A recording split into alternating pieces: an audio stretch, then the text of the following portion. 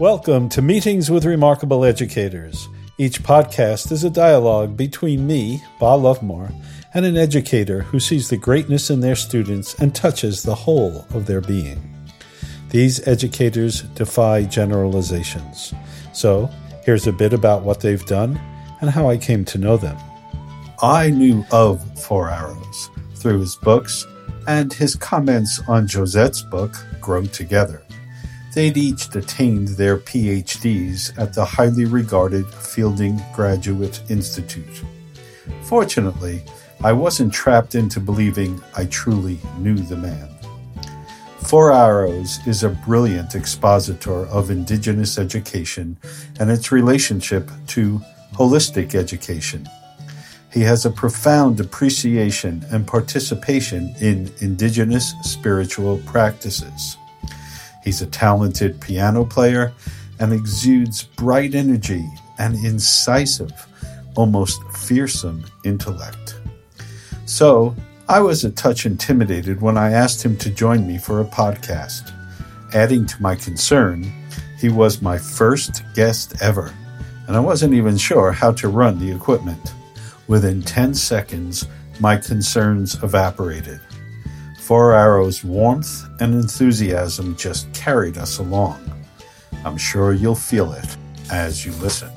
Four Arrows, also known as Dr. Don Trent Jacobs, is faculty at the School of Leadership Studies at Fielding Graduate Institute, is formerly Dean of Education at Oglala Lakota College, and tenured Associate Professor at Northern Arizona University.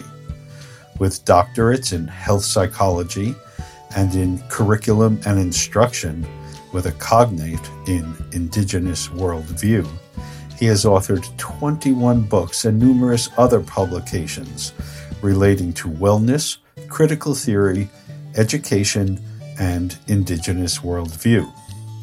His publications have been praised by a number of notable thinkers, including John Pilger, Greg Cajete, Noam Chomsky, Tom Hartman, Henry Giroux, Sam Keane, Bruce Lipman, Dan Millman, Vine Dolores Jr., and many others. Arrow elected him as one of 27 visionaries for their text Turning Points, and he is recipient of a number of recognitions for his activism, including the Martin Springer Institute's Moral Courage Award.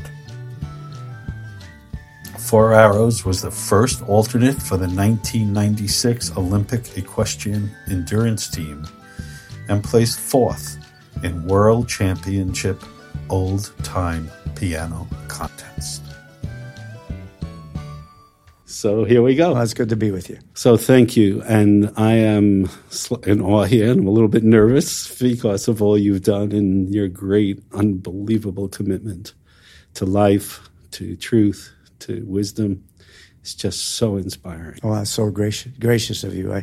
I just think I'm lucky because in holistic education we have interest in lots of things, and I've been interested in lots of things, so I wind up doing lots of things. But I think I'm really more of a, what do they call it, a jack of all trades and a master of none, right? Yeah. When you said this morning, the one thing that struck me is when you were including the other people's perspective and you talked about a different worldview is necessary. What, and this is something that's troubled me or I've been concerned with for 30 years, really. What allows the switch to the perspective? What a beautiful starting question. Robert Redford in 1950s, University of Chicago, really the first social anthropologist, he said essentially that there were originally only three worldviews operating in the 20th century, and he said that was the Asian Eastern worldview, the Western worldview, and what he called the primal worldview. Later in life, he began to change that, and he said there's only really now two historically observable functioning worldviews because the Asian Eastern one has really been subsumed under the dominant one. So we've got a dominant one that's maybe 8,000 or 9,000 years old. And in my most recent book, Point of Departure, Returning to Our More Authentic Worldview for Education and Survival, I place it around 9,000 years ago. But for 99% of human history, we lived according to this other worldview that we can refer to here as an indigenous worldview. Now, keep in mind that most scholars do think that there are hundreds of worldviews, and that's how they refer to worldview. I agree with Redfield that there are just two, and that under the dominant worldview, there are thousands of cultures. There are tens of thousands of belief systems, and there's hundreds of religions. And they're very unique and diverse. But they have a common set of assumptions, such as hierarchy and anthropocentrism and a number of other things. Under indigenous worldview, there are a reduced number, unfortunately, but there are many, many diverse, very diverse cultures. But they also have common themes. And their common themes stand in stark contrast to those themes in the dominant worldview. So for me, that's what in my work and what the spirits have told me to study is all about. I always try to preface by saying, ultimately, indigeneity is not about this pan-Indian broad view and the common themes. It's ultimately about the power of being in one place for many generations and learning how that one place works. And that's where languages emerge from. And unfortunately, that form of indigeneity is dying. Our languages are dying. 80% of the biodiversity on this planet is on only 20% of the land that's still occupied by those few cultures that still have that wisdom. So, but I don't have that local wisdom. And so my job is to try to talk about, well, let's at least do some worldview reflection and see what it is in our dominant worldview that is causing us to destroy every life system on the planet. So to paraphrase then, you're saying that a way into a holistic understanding is to look at the dominant worldview and notice its defects. And, well, you have such a global and transcultural perspective. My work's my own sense of self has always been from individual out. By that I don't mean separate. I mean just within us and so on. Is education of people enough about the indigenous perspective? Is there something in consciousness? I mean, do we have to do a vision quest? Do we have to, what do we have to do? Because there's a switch in consciousness.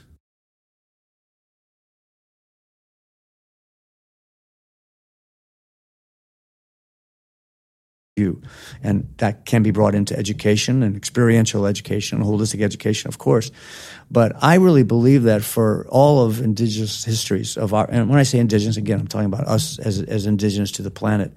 If we could stop killing the indigenous and start supporting those that are still struggling to hold on to these old values, that would be good. But we have to also learn again how to be indigenous to wherever we are living. And we can't do that with willful determination. For most of our history, we knew if we wanted to be more generous, if we wanted to hunt better, we had to go into an other form of consciousness. And that other form of consciousness, we got into it through chanting, through dancing, through ombleches or vision quests, sometimes plant medicine that the plants would teach us. But we knew that just the brainwave frequency that we're probably in right now, which is beta. And of course, we didn't know we have to have that kind of jargon, but we understood we had to shift. And that's, I think, how we were able to maintain, because the foibles of jealousy and greed and whatnot are in everybody and always have been. But the cultures that watched nature and observed nature and saw how nature worked created cultures that were able to sustain balance and relative flowing harmony. But we had to use this, let's call it hypnosis, because that's the term nowadays for this phenomenon. I prefer different states of consciousness myself. Yeah, yeah. And because hypnosis, in my book, Prentice Hall published, called Patient Communication for First Responders, it's all about how people at the scene of an emergency are in spontaneous hypnosis. And that what we say to them can have the same effect as hypnotic work on the autonomic nervous system. So you can save lives with it, right?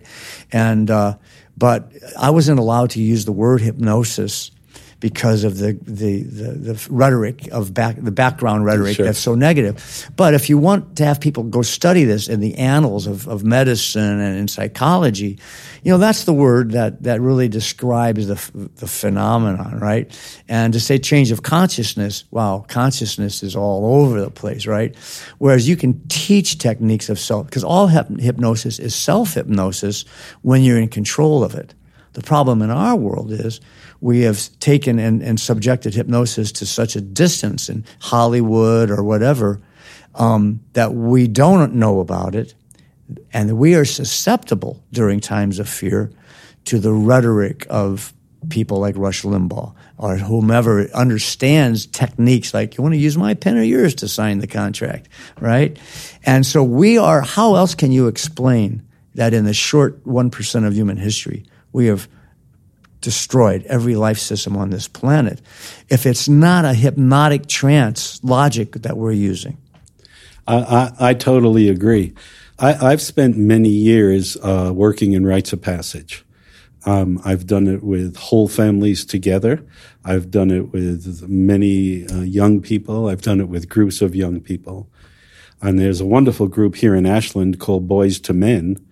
Oh, I want to tell you about this. Yeah. See if it's interesting to you. And I believe deeply in rite of passage also for children around 10 and a half or 11. My understanding of human development says that a window opens then for a feeling transcendence.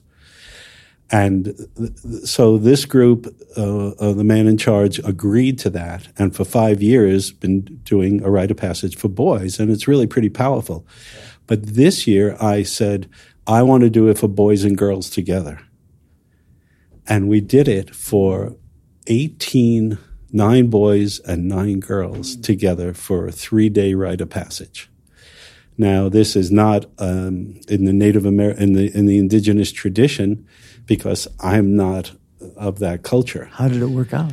It was amazing. It was fantastic. And this idea for me of bringing the boys and girls together at this very vulnerable age to see one another and to have trans or non-ordinary experiences from a positive platform. Do you think, and let's be really honest here, do you think that's going to be a legitimate attempt to move people to a more indigenous perspective? Well, from an indigenous perspective, you're right that our rites of passage, there was rites of passage for boys and men, and rites of passages for women that were as separate events. But that was in a very different milieu of where there was a high degree of respect for women. I know that in a book called, or a chapter in my Unlearning the Language of Conquest book, Bruce Johansson writes a chapter called Adventures in Denial about the Iroquois Confederacy as being a foundational reason for the United States Constitution. And he talks about how when Benjamin Franklin had invited one of the Iroquois men to come in to talk about their form of government, which had all the different systems like we have today, the first words recorded where when he looked around at the 7 men with wigs on were, "Where are your women?" Right? And so I think in this environment, in the Western culture, when the role of women has been so diminished on so many levels, that there aren't many opportunities for the kind of learning that would allow a all male rite of passage to include the solar and lunar dynamics that relate and honor the feminine. I think it's a brilliant idea and that from an indigenous perspective, to be able to bring these two things together.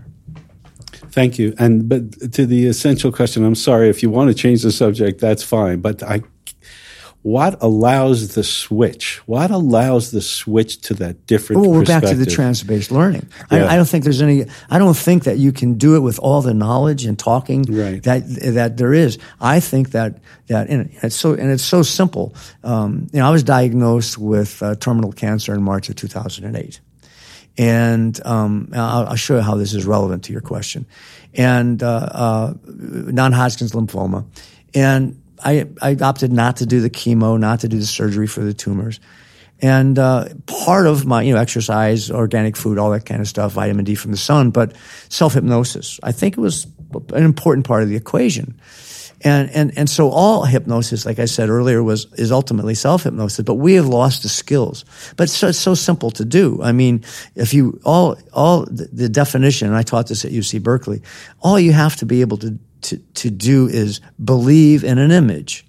So if I could sit here right now and imagine my hand lifting, and I could use various techniques depending on myself, maybe helium balloons tied to it, or a beautiful nurse coming in and lifting it up, yeah. And so I can sit here and right now as I'm talking, I can double task and I can begin to imagine it. And I think I'll use the beautiful nurse, And so I'm imagining this beautiful nurse coming in as I'm talking to you, and it's starting actually to lift up. And there's a lot of things you can imagine that can make things lift up, right? Okay. So and as soon as it starts to happen, I know that the ideomotor neurons in my hand are really what's happening. But ideoneuron activity, like a pendulum swinging back and forth, don't happen until we shift into a different brainwave frequency that we know allows us to have open heart surgery, right? And so, wow. So now if we can get through the education, the wisdom that we're talking about with holistic education, and we go, okay, so I really want to be less anthropocentric. I want to stop being so human-centered and really start learning and understanding that other creatures and entities have a wisdom and are our relatives. I'm going to stop referring to natural resources. I'm going to start calling them my relatives, but I got to be authentic. And right now, that doesn't make sense. So what's the trigger point? What's the turning point that can do this is your question. And the turning point is that, okay, once I have the cognitive truth, and I've really studied it enough to go, okay, it's got enough credibility for me to want to process it. Now I'm going to have the beautiful girl come in, right? Or I'm going to get the pendulum going in a major circle, or I'm going to do whatever it is that I do, or I know that I feel that I'm in this whole, and I'm going to begin to imagine being that way in a particular situation that day, where I am actually now seeing the non-human world in this indigenous way. And then you do an in vivo exposure by actually practicing and go, wow, I felt a little different. And then you practice that. But I believe without the trance-based learning, let's call it. Mm-hmm. Sure. Without, let's call it TBL. Yeah. Without that, that education alone is just going to keep bumping into walls. It's teaching story time. Briefly, teaching stories invite us to see the world with a new perspective, often featuring a wise person, a wise fool, or a trickster animal. They can be humorous and often have many shades of meaning shining throughout the story. I have told teaching stories for the past 40 years, and I love them, and I have to tell you, each time I tell one, I learn much more myself. Today, our story is from the Indigenous education community, and it involves a trickster animal. Once upon a time, a long time ago, a horrible monster stole all the buffalo from the plains and put them in his mountain hideout. There, beamed the monster, I have enough food to last forever. Coyote, a wild dog, called all the people and all the animals together in a great meeting to figure out what they could do. No one had an idea. They were too afraid of the monster to think at all. I scouted the monster, Coyote spoke up. He lives with a very small boy. We cannot hurt a child, said one of the people, not even to get back our buffalo. That's understood, Coyote nodded. But I was thinking, a small boy must be very lonely with no one to love except a horrible monster. I think we should give him a pet to love. When the chance arises, the pet we send can set the buffalo free. All the people and all the animals thought this was a marvelous idea. First, they sent Mouse to win the heart of the small boy, and the small boy liked Mouse and took him home. But the monster told the boy to send Mouse away. Next, the people sent Killdeer, a bird, but the bird fared no better. Coyote called another meeting. I think Coyote told all the people and all the animals that I must go myself. That very day, Coyote set out for the monster's lair. When the boy saw Coyote, his eyes brightened. The boy loved Coyote immediately and took him home. The monster was very angry. "Get that mangy dog out of here before I eat you both." The boy and Coyote ran out of the lair. The boy sat down. He tried not to cry, but a tear ran down one cheek. Coyote licked it away. "Poor dog," sighed the boy. "I bet you're hungry." Coyote put back his head and howled. That is the sound Coyote makes to comfort you. The buffalo heard Coyote's cry. It frightened them. They began shuffling and stamping their feet the way buffalo do when they're nervous. The more the boy cried, the more Coyote howled to make him feel better. The more frightened the buffalo became.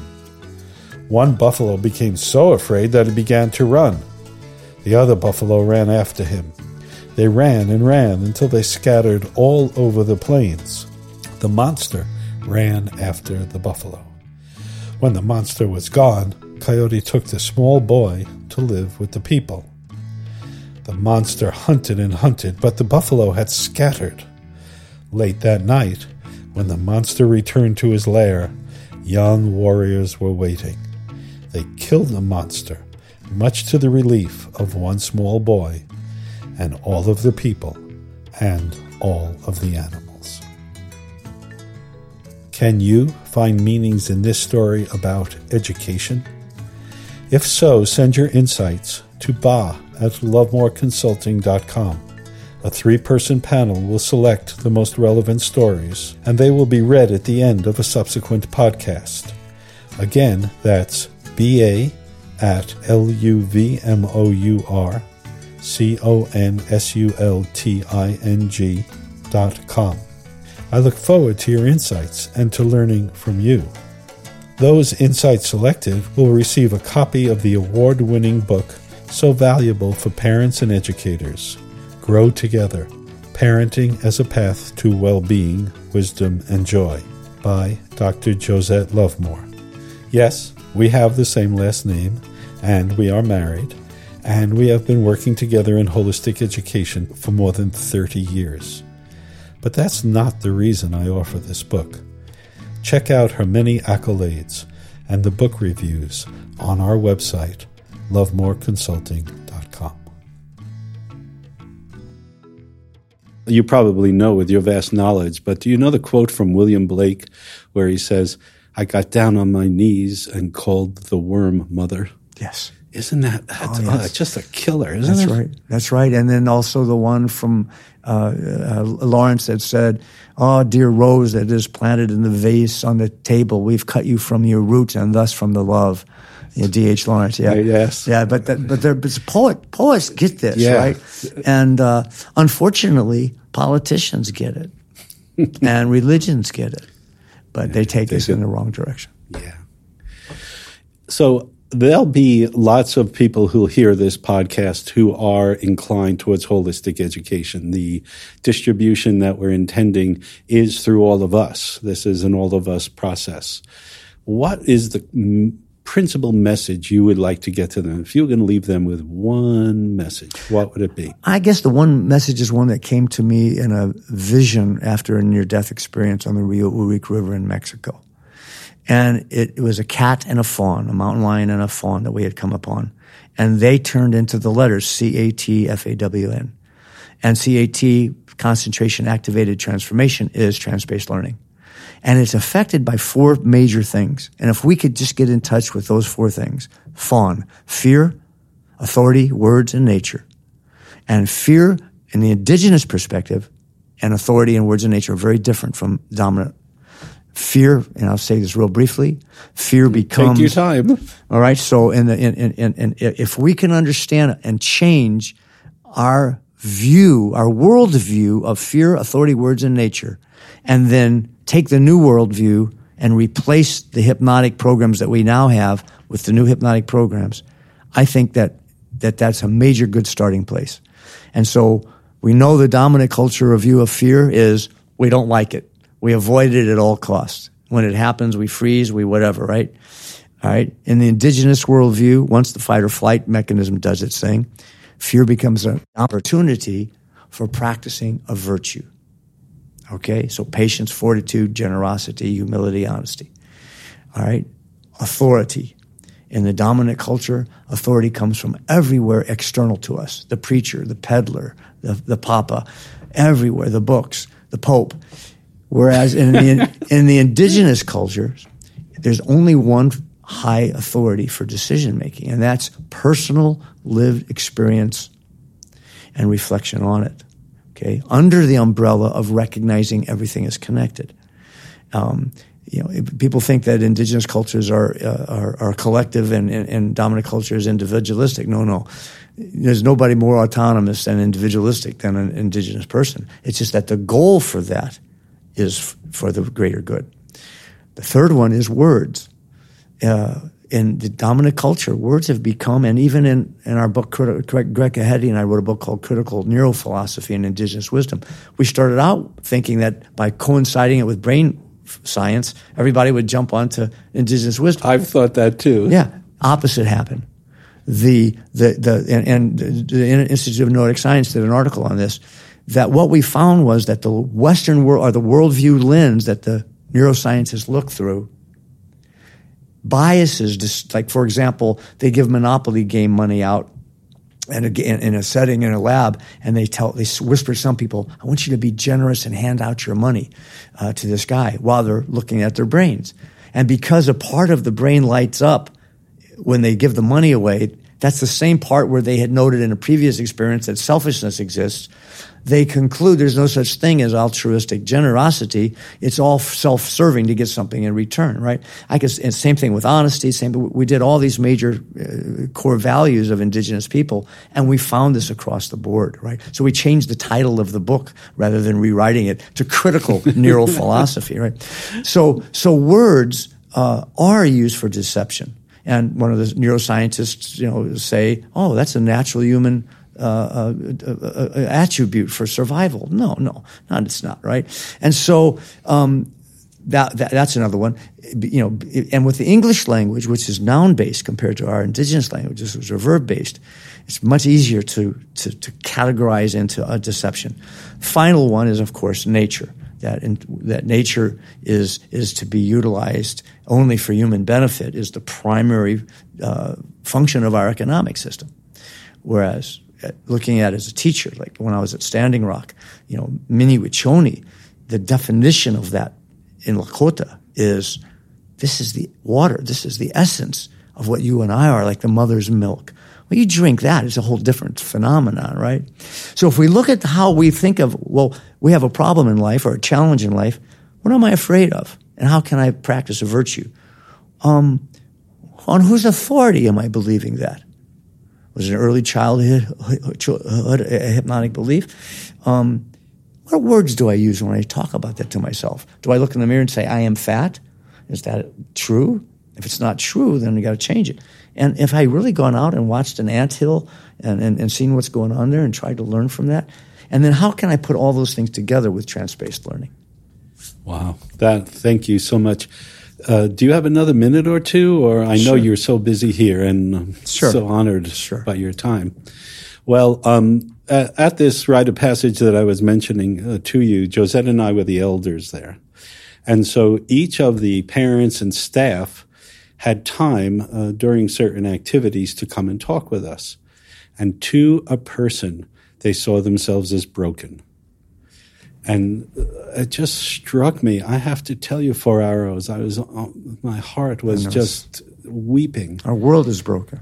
It's broken, but they see themselves as broken. They've forgotten. They don't even have any notion. And these are people who got it together to come to a rite of passage. But see, those are the people that are actually having a head start because they recognize it. Once you recognize you're broken, that's why they came to the rites of passage, right? That's actually a step in the direction. It's the arrogance of not recognizing that you're broken because you got so much money, for example. That's where the damage is really happening. Thank you. And I have one more question, just personal, and we can edit this out later if you like. But I was at a conference. Jack was there too in Kauai, in Hawaii. And on the presenters with us was a man from the Lakota Nation who was, I don't know how to say it, I'm sure I'm saying this poorly, in charge or in the head or the wisdom, I guess, of the educational approach in the Lakota Nation for the children. Formerly on the reservation in terms of the school system? Yes. Okay, so go ahead. So, and he happened to hear me talk about our understanding of development and how it goes. And he brought out a shield, and he pointed to the shield was divided into 4 quadrants. And he said, these quadrants are what you're talking about. And then he had to leave because there was a family emergency and he couldn't stay for the whole conference. And I never had a chance to ask about it. And it's just that stays with me for so long. Is there, in your understanding, a developmental understanding of children? That's what he seemed to indicate. The best research that you can find on this is Darcia Navarez. She's at Notre Dame, and she's a specialist in child development. And all of her work now, and she just won a major award for it, is looking at the difference in developmental approaches of indigenous children who are nurtured much longer and all this kind of stuff. So that's really good scholarly research. There's the 8 Shield program that breaks the 4 quadrants of the shield into 8 places. That is a nature-based thing. That's really a wonderful program that people can look at. But we're really essentially, I think this whoever this was, I was Dean of Education at Oglala Lakota College on the Pine Ridge Reservation. What year was that? I was there around when I told my story in 1999, I think, from 1999. This was earlier than that. This was probably 94, 95. Yeah, I would have been there after that, right? But keep in mind, all of the reservations, all of the education in the United States is dictated by the state. And it's always a struggle to bring in the indigenous wisdom. It's a very small part of the day, unfortunately. And I've had children at Northern Arizona University, young people who will be teachers in 1 semester. And on Columbus Day, I gave them an assignment to go read from the primary documents of Columbus's own logbook. They came back in shock because in all their education on the reservation, these are full-blood Apache, Hopi, and Navajos, they had never learned anything untoward about the legacy. Now, and that was maybe, I'm talking now, this is 18 years ago, but still, right? So, but there were people on the reservation when I got there who were really fighting to bring cultural relevance into the curriculum, and he may have been one of those. But essentially, it seems like you're talking about the medicine wheel. And the medicine wheel learning is a developmental thing that once we do one cycle, at another age level, we start it again. Really, I'm a grandfather now. Yes. And I can tell you that's absolutely true. Exactly, yes. Exactly. All right. Good. It was a wonderful... Thank you so much. Meetings with Remarkable Educators is a production of Lovemore Consulting 2, LLC. Copyright Ba and Josette Lovemore, 2018. Our sound engineer, Dimitri Young. Our webmaster, Nathan Young. And our all-important media maven, Cleo Young. All podcasts are transcribed with show notes and can be found at lovemoreconsulting.com/podcasts. Ba and Josette Lovemore would also like to thank Self-Design Graduate Institute. We teach there, and at Self-Design we nurture each learner's ability to explore inner and outer worlds and discover his or her own deep understanding and vision. Go to the SDGI website and see for yourself. That's www.selfdesigninstitute.org. This is Ba Lovemore, reminding you that holistic relationships with children leads to joy and self-knowledge with the adults in their lives. With respect for you and for children everywhere. See you next time.